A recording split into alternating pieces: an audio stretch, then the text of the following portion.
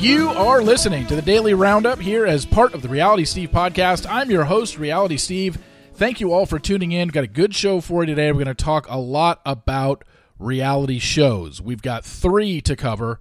We've got your normal Thursday staple, which is covering what happened last night on The Challenge, and now a new Wednesday night show that I watch, Special Forces.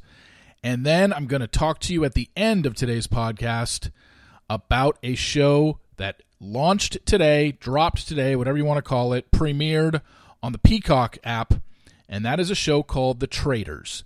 In fact, my Thursday podcast guest, which will be up in a couple hours, is Rachel Riley. You know her from Big Brother fame. She won season 13.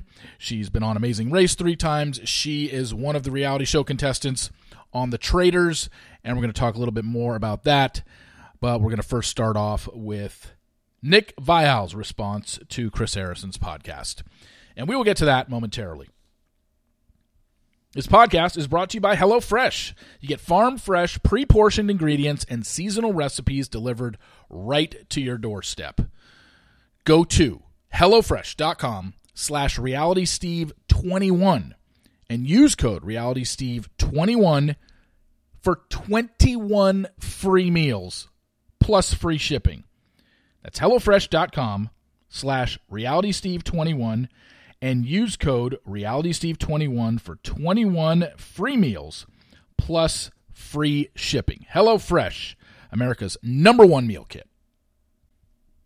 So let's begin by talking about Nick Viall on his podcast yesterday, reacting to hearing what Chris Harrison said on his podcast in regards to people coming for his job. Here's the biggest issue I had with the whole thing. Would it have killed Nick to actually listen to what Chris Harrison said? He had his producers tell him, and while they did cover what Chris said, it was kind of out of order. It wasn't word for word. You kind of need to listen to somebody to get the context of things. Because even I'm a little bit confused about how Chris went about it.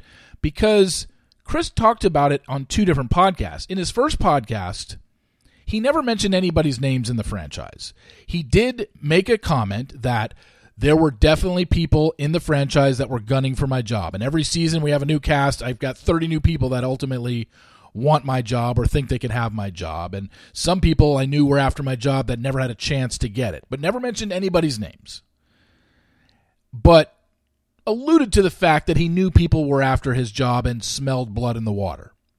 But then on the second podcast, which was a lot lighter because Lauren was on it, he did say, at first he was talking about all the people in the franchise that reached out to him just to offer support and, hey, what can we do? And he threw out a bunch of names. He never threw out Nick's name during that part where he talked about people who had reached out to him. But he did say, at some point, maybe a little bit later, I don't know the timestamp on it or whatever the case may be, but he did say that he saw Nick at Wells' wedding and then threw in, and I know Nick is one of these guys that ultimately coveted my job. But we hugged it out, and Nick, gave each other a hug, and we were basically said we were cool at Wells' wedding. So it was like Chris was throwing shade, but he wasn't. But then Nick reacts to it, and Nick's reaction is, well, I think Chris needs to take a little more accountability. It's like, Nick, why don't you actually listen to what Chris said on his podcast? Because you're talking about 2 different things here. Why don't you address what he said about you in regards to the host? Because you turned it around to Chris. We're talking about what he said about you, and you made it about him. But that's typical of what Nick did. You could tell he had his panties in a bunch listening to that, because God forbid anybody says anything negative about Nick Viall. Good Lord. Guy walks on water. Don't you know this? Anyway, I'm listening to this, and I'm like, I saw the clip that Dave Neal had posted on his YouTube video, and I'm watching Nick during this, and I'm like, I guess I shouldn't be surprised at how Nick is acting over this, but it's why I constantly tell you I don't listen to a lot of podcasts, but if somebody brings me up or somebody talks about me, I'm not just going to fire back and be reactive about it. I always say I will go and listen to exactly what they said about me so I know what I'm responding to and not just responding in some sort of generalization. I've always done that. And even in reader emails, if someone says, oh, this was said about you or this was said about you, I'm like, well, if that's the exact wording, here's my reaction, but I didn't hear it for myself. But anytime someone has brought me up on a podcast, which has been plenty of times, I will go to that podcast and actually listen. You've heard me talk about it numerous times where I've said, okay, this is what was said, and this is the exact quote that was used. And I don't know how hard that would have been for Nick to do to actually listen to that portion. He didn't have to go listen to 2 full episodes of Chris Harrison's podcast. Hell, he's got 19 people working for him. None of them could have cut that clip and just said, here, Nick, listen to it for yourself. This is what he said. Would it have been that hard? I just think the reaction was just out of left field because he turned it around on Chris and said, why don't you take some accountability for... I think he needs to take more accountability. I'm not mad. I'm disappointed, but I think Chris needs to take some accountability. At no point, mind you, did Nick ever address the fact that he said he wasn't interested in that job. And I went looking for it yesterday. I couldn't find it because every time I Googled Nick Viall, Bachelor host, Chris Harrison, any sort of combination of that, all that came up was what happened on Nick's podcast yesterday. So I could have sworn at some point Nick even talked about the fact that, yeah, I was interested in that job, and I didn't get it. They decided to go in a different direction. I think I could have done a good job. He's talked about it, so what the hell is he pissed at for? If Chris only basically reported the facts, like, yeah, I knew Nick was after my job. It's not like he was saying Nick was the only one. He said there were numerous people. Nick was the only one he mentioned by name, but then he also said Wells, but he thought Wells was going to get the job. So I guess we could be talking about semantics here in terms of gunning for my job or people that the show actually reached out to and said, would you be interested? That's the stuff we don't know behind the scenes. Clearly Wells was on their short list because he's already a guy that is on Paradise every season, has done some hosting. I don't know. I'm sure Nick talked to a producer at some point and said, is that job available? Could I possibly audition for it or talk to somebody about it? There's no way he didn't. And hell, like I said, I think he's actually spoken about this before and even talked about the fact that he was interested in it and he just didn't get the gig. So, again, consider the source here of who we're dealing with. I mean, was anybody surprised by that reaction? If you saw Nick's podcast yesterday, how he reacted to his producers telling him what Chris Harrison said about, blood in the water and people coming for my job? I sure wasn't. Before we get to some of the reality shows, we're going to talk about the Challenge and Special Forces and the Traders. I do want to mention, I appreciate a few of you yesterday that emailed me. I don't want to say an oral history, but emailed me, YouTube clips of Austin Butler earlier in his career and how he used to talk on other shows versus how he talks now. And, you see that stuff and it's like, look, I get it. He was younger then. He had a different voice and it was, some of it was before he hit puberty. But we've all heard of what method acting is, where actors literally just engulf themselves in the character they're playing in an upcoming movie and never get out of character the whole time during filming. Like they're dedicated that much to the character. I think this was very well known with Heath Ledger before he passed, when he was playing the Joker on, was it Batman Returns? That he was literally like that. He wanted to act that way offset and when the cameras weren't rolling. Method acting. I can't say Austin Butler's method acting for Elvis because Elvis is done. Like, you can stop the method acting now, Austin. We don't need the I'm Austin Butler. I guess anytime I can do an Austin Butler impersonation, I'm going to. But I saw the videos that you sent me. I watched some of the clips, and clearly he's doing a bit. He does not talk that way in real life. How you see him when he goes on talk shows, how you saw him when he gave his Golden Globe speech, he really is like trying to stay in character with Elvis, and it's just bizarre. It's like, dude, the movie's over. You won your awards. You did great. Thumbs up. Great job. Now knock it off. Talk like a normal person. But he's still going with it. And I don't know whether I just want him to keep doing it forever or what. But I'm kind of in the middle now of, you know what? He's so committed now to this. I don't want to see him to go back. I just spent 2 minutes saying you can knock it off. Now that I think about it, no. Keep it going, Austin. I want you to keep talking like this when you're in interviews.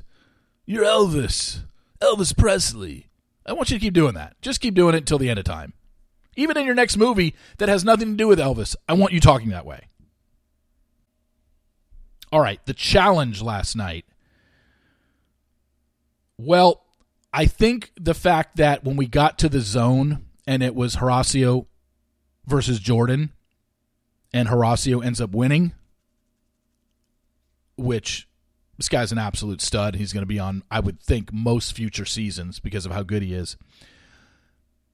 When that only happened 1 hour into the show, you knew something was coming. And you knew it was probably going to be, okay, for the people who are still in the game but have lost their ride or die, here's your chance to get back in with them. And that's exactly what happened as Casey, Fessy, and who was the other one? Anissa, because Jordan had just been eliminated. They got their ride or dies back, and the first competition, Fessy and Mariah advanced, so that means at the beginning of next week's episode, either Casey and Kenny are going home or Anissa and Jordan are going home. Let's take a wild guess. I don't even know actually we saw the clip. It's, that thing where they have all those knots and put a rope and go through a maze with a rope, and yeah. I still think this is going to be Jordan and Anissa's to win. I can't see them losing to Casey and Kenny. I mean, let's face it. Of everybody that's been on this season, Kenny is easily the weakest link. He just hasn't shown anybody anything skill-wise, athleticism-wise, puzzle-wise, where he's like, wow, this guy's good. Because on the flip side, you got a guy like Horacio, who I didn't even realize it till we watched it last night. I had no idea that Horacio has won in the zone 5 times this year. I knew he had been down there a few times. I thought it was 3. That was his 5th win in the zone? I had no idea he'd been down there that much. And I've seen every episode. But, like I said, my memory retention on Survivor, Big Brother, The Challenge, it's like right after I watch the episode, unless you quiz me on it 2 minutes after the episode ends, I'm forgetting by the following week what the hell happened the week before. But Horacio is a beast, and he's going to be on all future seasons, except for, the Challenge USA, just because he hasn't been in the one that's on CBS.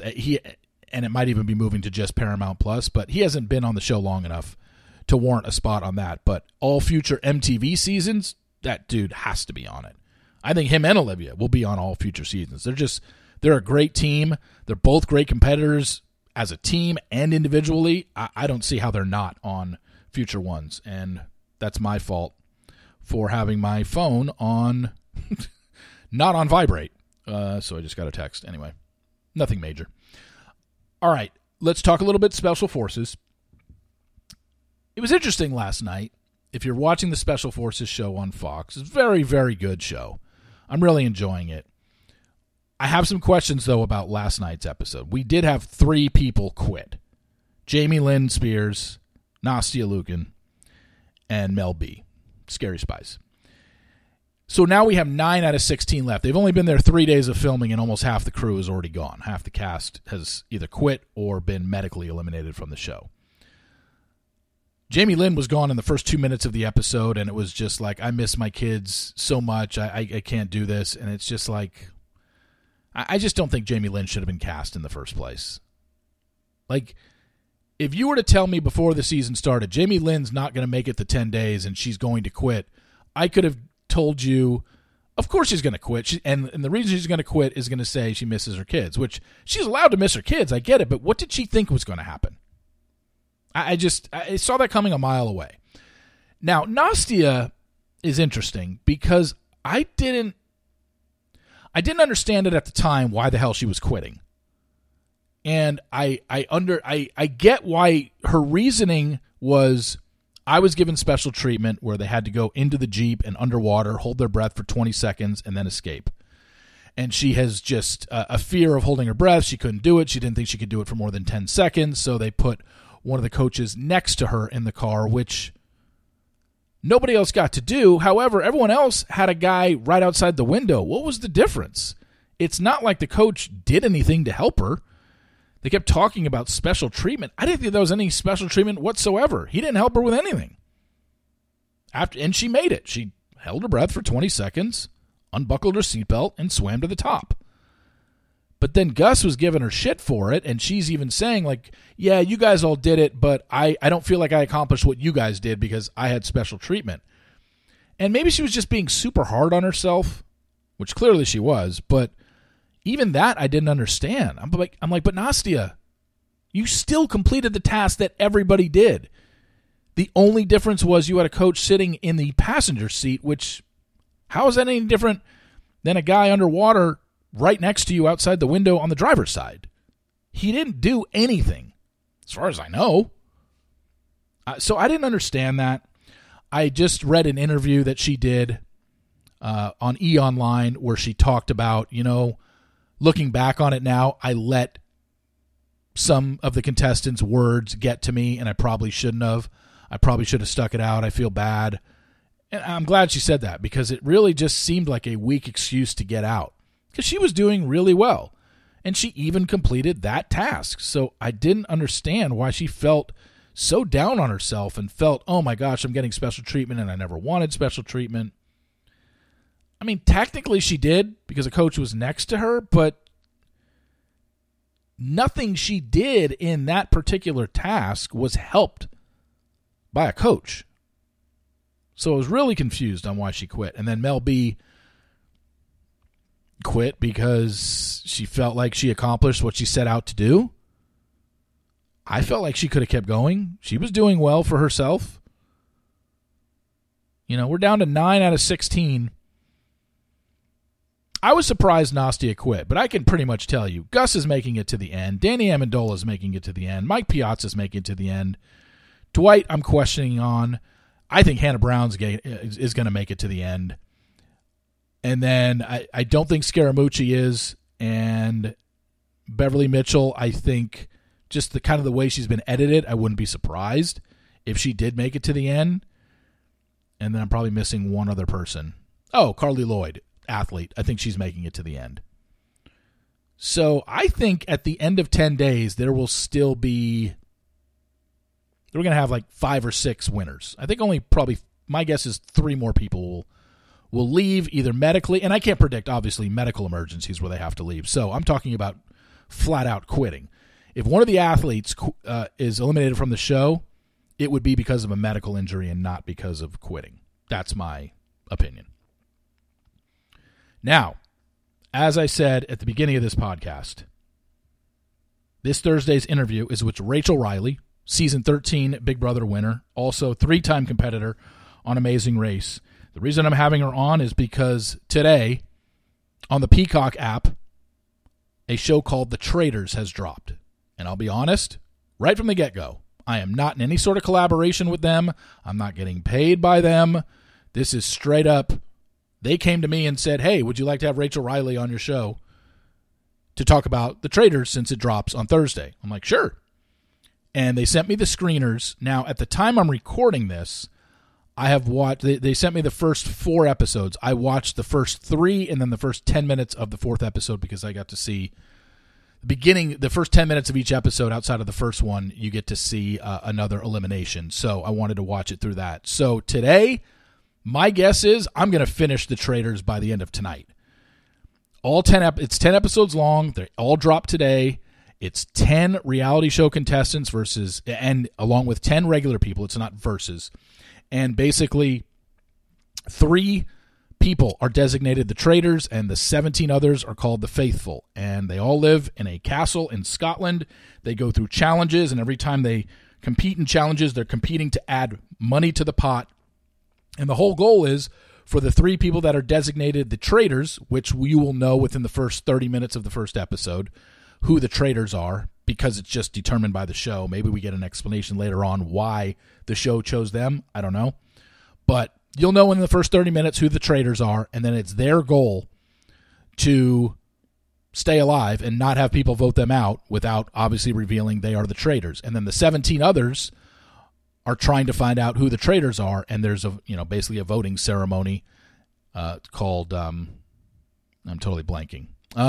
But they vote, and whoever has the most votes gets eliminated, and then the traitors convene every night. Obviously, no one knows who they are. They're not, it's not like, whoa, they're not in their room, so clearly they're a traitor. No, it's shown at a different part of the castle. But then the traitors get together every night and quote-unquote murder somebody, where they vote on who they want to send home.